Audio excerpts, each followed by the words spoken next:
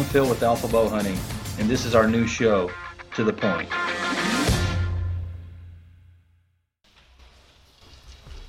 Welcome back, everybody. It's another episode of To The Point. Phil here, Braden, and Bo. Bo. Bo, where'd Bo go? better buzz him. Bo's not here. Bo's going to be with us in a minute. We are back at No Limits Archery here and going to discuss a little bit of some gear that new gear, right? Right.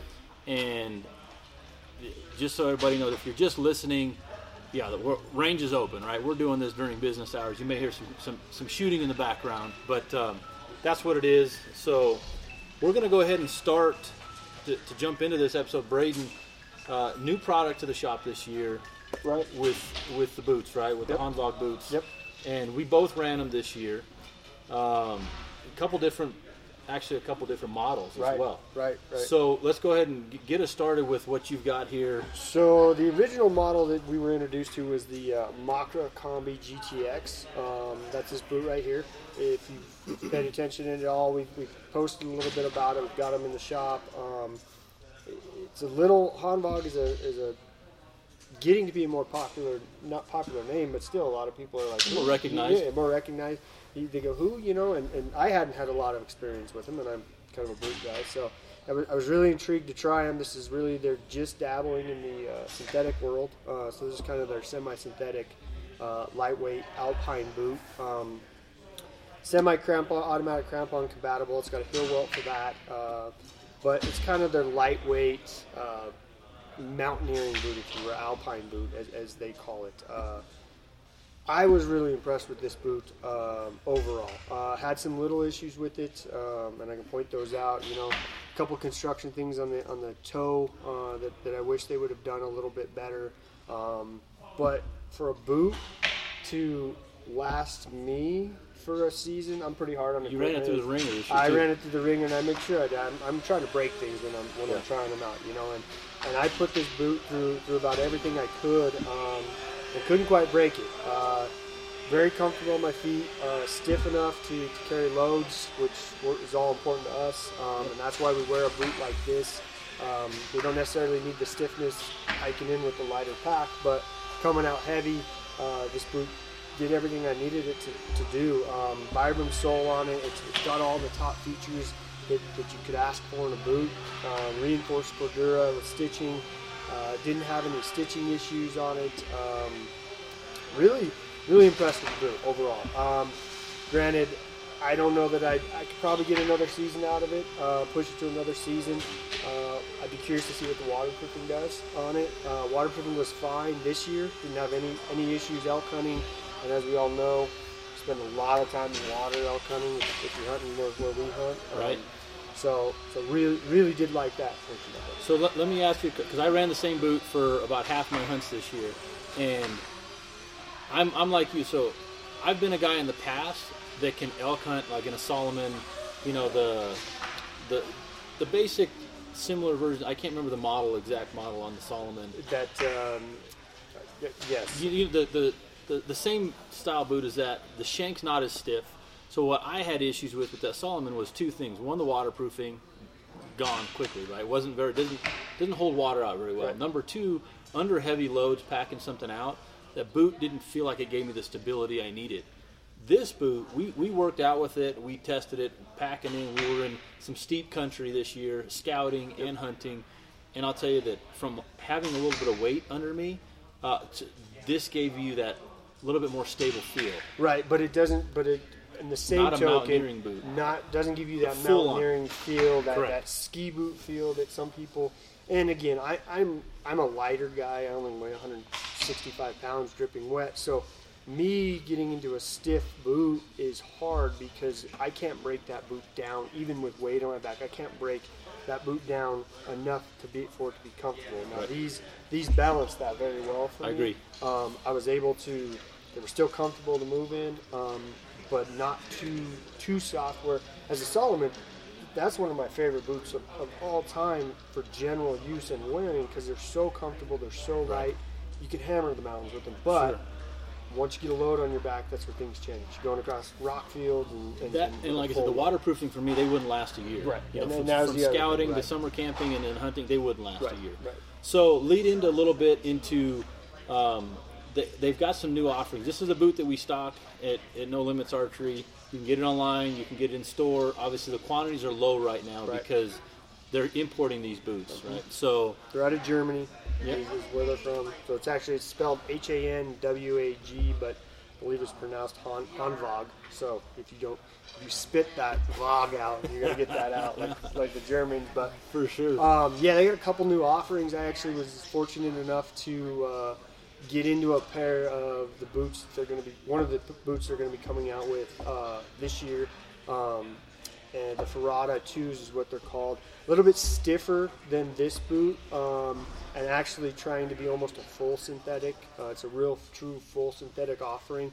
A lot of technology went into that boot, which I noticed I liked quite a bit with the sole and the shank.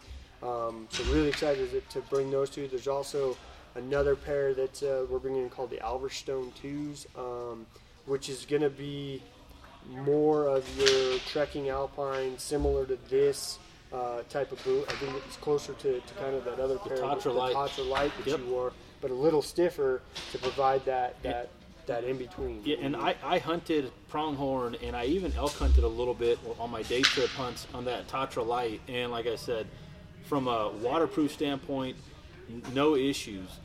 This boot gave me a little bit better, again, that stable feel, because when you start getting a little bit more on the hillside and the side hilling and the rockier terrain, this boot just protects your foot a little bit better, you know, especially on that lower half where you're hitting those rocks, those sharp rocks. But the Tatra Light was a solid boot. I still wear that boot, you know, everyday use today. Super comfortable. It's a great boot. So, you know, I would say I agree on that. On the Makra, I give it about a 4.5 out of 5 if I was to give it some kind of a rating. Yeah.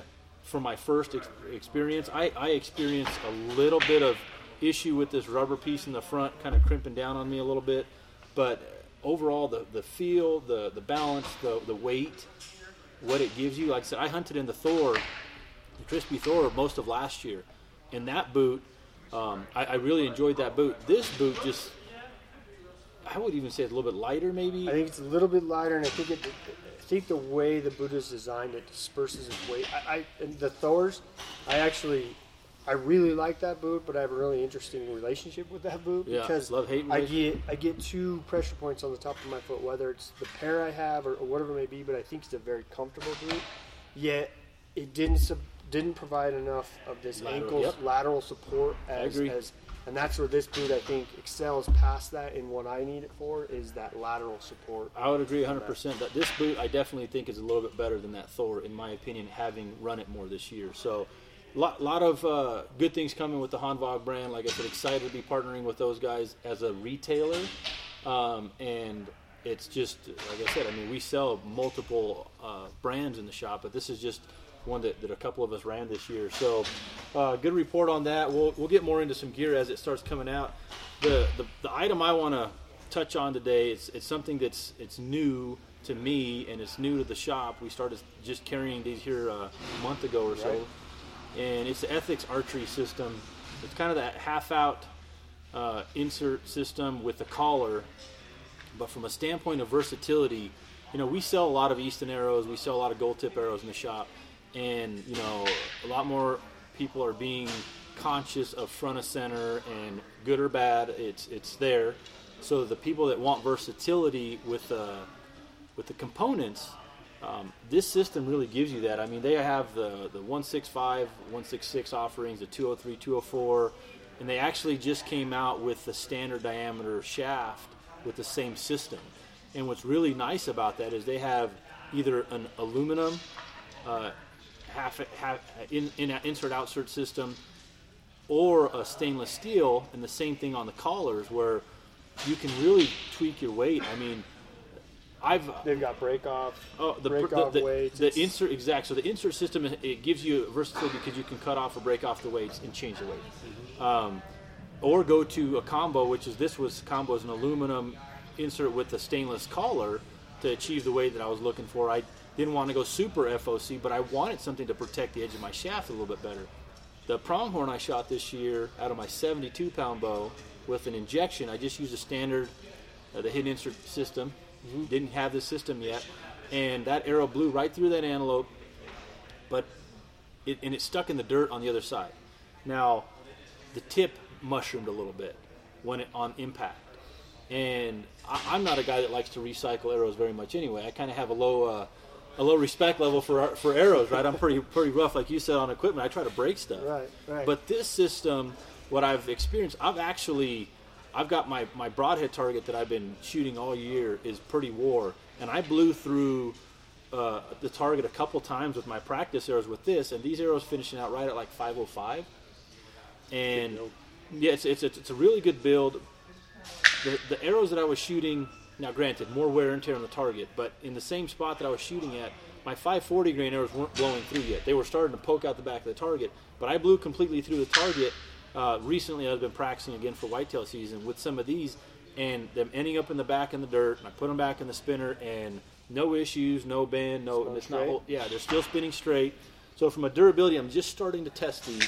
But again, the versatility, and then you're looking at components. The whole system is around $40 to $45. You look at like the titanium outsert system from Easton, for 6 arrows you're spending, for 6 components you're spending that. And it can get pricey. So I'm pretty excited about the Ethics Archery component system with their versatility, and even adding a stainless. I love stainless steel components. Yeah, I do too, and I had some experience, with them when going to those micros this year, and but yeah, that system there is exciting. And I don't know if any of you knew this, but you don't have to use the insert systems that come with your arrows. You can mix and match and play, and that's what we do here. Just to it really gets us into that front of center and gets our arrow weight where we want it for the primary or pinnacle arrow. And even to take it a step further, right? This system. So there's your collar, if you can see it on the camera. Anybody's watching on YouTube, this is what sleeves in. You got the cutoff lines here for the different weights. And so you're actually going to glue this in, and that aluminum outsert portion sticks out a little more than a 1/4 inch, and then this collar slides right over the top of that and your shaft. So it's protecting your shaft roughly, 1/4 inch, 1/2 inch off the edge of the shaft, which is more so than some of the other component systems out there that just cover a 16th or a 32nd of the edge of the shaft. Now, I even took it a step further, tweaking, messing with stuff on this system, and I still stuck with the standard HIT insert, just glued it right flush to the edge, right? And then, so then if you were to just screw this tip in without that collar, it's basically sticking out that non-threaded portion in front. And when I go back to put this in, I'm really dependent on the stainless steel collar to give me the stability and support on this system. So again, I'm even tweaking their system a little bit to my weight liking. But so your weight liking, right? That's it. So I could have achieved the same thing by cutting this off. I've never been a huge fan of an outsert system. What I do like about this is that stainless steel collar you can put over it. I wouldn't be afraid to try this. I just didn't want to shoot as heavy of an arrow because I actually dialed the poundage down a little bit on my bow. Right. So going back into the alpha system with achieving desired kinetic energy, momentum, and speed, this is what gave it to me with this Axis build on a 300 match grade. So exciting on those components. Always protect your shaft, people. Always cover up, right? Always cover the tip. Safe. So all right, we're gonna go ahead and bring in Bo. Where's Bo? Bo's getting buzzard too. Right. Bo's getting buzzard. No, so we're gonna take a quick break, which you're not going to see it because we're going to clip it right in. Right. And Bo's going to come in with his new sleep system that he ran, and then we're going to wrap up this episode and continue with the next one. So we're going to go ahead and be right back right almost now. All right, we're back with Bo this time for real. So obviously talked about Braden with the boots, and I went over some of the components on the arrows. But Bo, you had mentioned in a previous episode your sleep system, and we've had some people actually message in asking some questions on that. So once again, show us what your system kind of looks like and entailed. Weight, and then talk about it. And then I have some questions that some of the people had actually chimed in on. So okay, cool. So here's basically the sleep system itself. Obviously, Lost Park Parkas added to that. Like I said in the previous episode, this is literally the same exact size as my bag was, my original bag, before I changed the sleep system. And in this 5-string stuff sack from Kifaru, I've got my quilt, I've got the sleeping pad, the stakes, my shelter with the annex, everything. So realistically, was it drastically lighter than my original system? Not drastically, but it saved me a bunch of space in my pack. So it allowed me to carry extra food or whatever it was if I was going to take a longer trip, and I didn't have to carry a 5 or even 7,000 cubic inch bag. So then one of the questions that somebody had asked is, what kind of temps did you sleep in this year? Do you remember roughly what they were? I think the lowest I got, because I ran this all the way into the very last day of archery elk season, and I would say I think the coldest I got was, it wasn't quite freezing, but it was close. I think it was probably upper 30s, mid to upper 30s. 34 maybe. Okay. It was really close. Because there was areas that I was hunting. There was plenty of frost. There was a couple days towards the end of the season there that did get cold, and I do remember that there was a couple mornings where I was that was like 35 or 36, I think. So depending on where you were in the state, obviously. Yeah. And Now how high you were. Now, like I said, it might have been 34 at the coldest. I never really got. I mean, but I could tell it was cold out, but I never really got cold in the bag and in the parka. But and again, preface that by letting people know: are you naturally? I am a warm sleeper. Okay, so that's something that this system lended itself well to your just natural, sleep habits, right? Yeah. Because we're joking around. I bought some cold weather gear for whitetail hunting. And Bo's laughing at me from the perspective of buying a heater bodysuit because, Nebraska, Kansas, hunting in a tree. And obviously it's hopefully for later in November and maybe into December. But hopefully you tag out and you don't need that. True. But at the same token, it's a different kind of cold when you're sitting up in a tree with humidity. So a 20-degree day with wind in a slightly humid day, it's good enough to chill me to the bones. And so to think I'm not going to jump in a heater bodysuit, you're crazy. Because I get a kick out of it from obviously growing up. We mentioned it before. Growing up in Wisconsin, did a lot of late season whitetail hunting. 12 inches of snow on the ground, super cold, single digits, even in the negatives. And I never had a heater bodysuit. Well, sometimes I had to embrace the suck, but and I before we get back, I grew up rifle hunting in second and third season in Colorado. Yeah, snow regular. The difference was when you actually got cold after sitting for an hour or so, you got up and walked around a little bit. Yeah. Don't have that liberty. In a tree stand. Or you just kind of brushed in next to a tree or next to a bush where you kind of stayed out of the wind. But anyway, well, how much did the system weigh in total? So, in total, counting the parka, I was just downstairs weighing it. It was right at 6 pounds. Okay. Like I said, though, that's the stakes for my shelter. If we were going to take the shelter aspect out of it and you were going to compare, say, your bag to my sleep system, and we're talking just the quilt and the parka, I think depending upon what you use, I think you'd be saving quite a bit. I would think for sure. And like I said, compressing it, that was my biggest issue this year. I took a weight penalty on a thicker pad, a bigger bag, from a comfort standpoint, and that was my biggest gripe this year was space in my bag, right? Yeah. So this is an awesome alternative. Years past, I always used like a 5,000 cubic inch bag. I was never into that 7,000 cubic inch because I tried to be as minimalist as possible. But this particular year, hunting mule deer above timberline, stuff like that, I didn't want to carry a bigger bag like that for the fact that normally, if I have the space, I'm going to fill it. Yeah, I didn't want to carry the weight. I filled it. So, anyway, so like I said, I had, as you saw earlier, this was all compressed down. Let's see if I get everything out here in a kind of a clean manner. So, Kifaru quilt, like I said, it worked awesome for me. In that